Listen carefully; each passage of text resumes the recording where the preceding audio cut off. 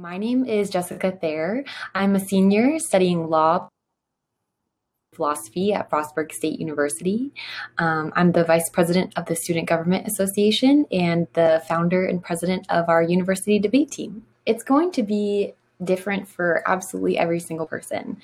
People come to America really looking for opportunity, and unfortunately, our nation is not set up in a way that, every single American citizen is on the same playing field. Black Americans and minoritized voices have been put down, and, equality and equity are still things that we are trying to find in this country. So you have to realize that the American dream is going to be different for absolutely every single person.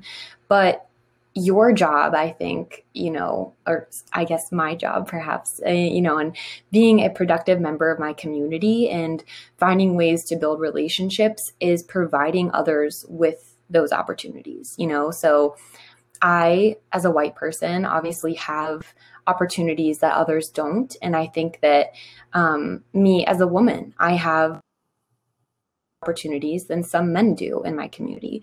And it's finding ways to navigate those barriers and learning from each other that I think makes a really successful community and in turn, a really successful country.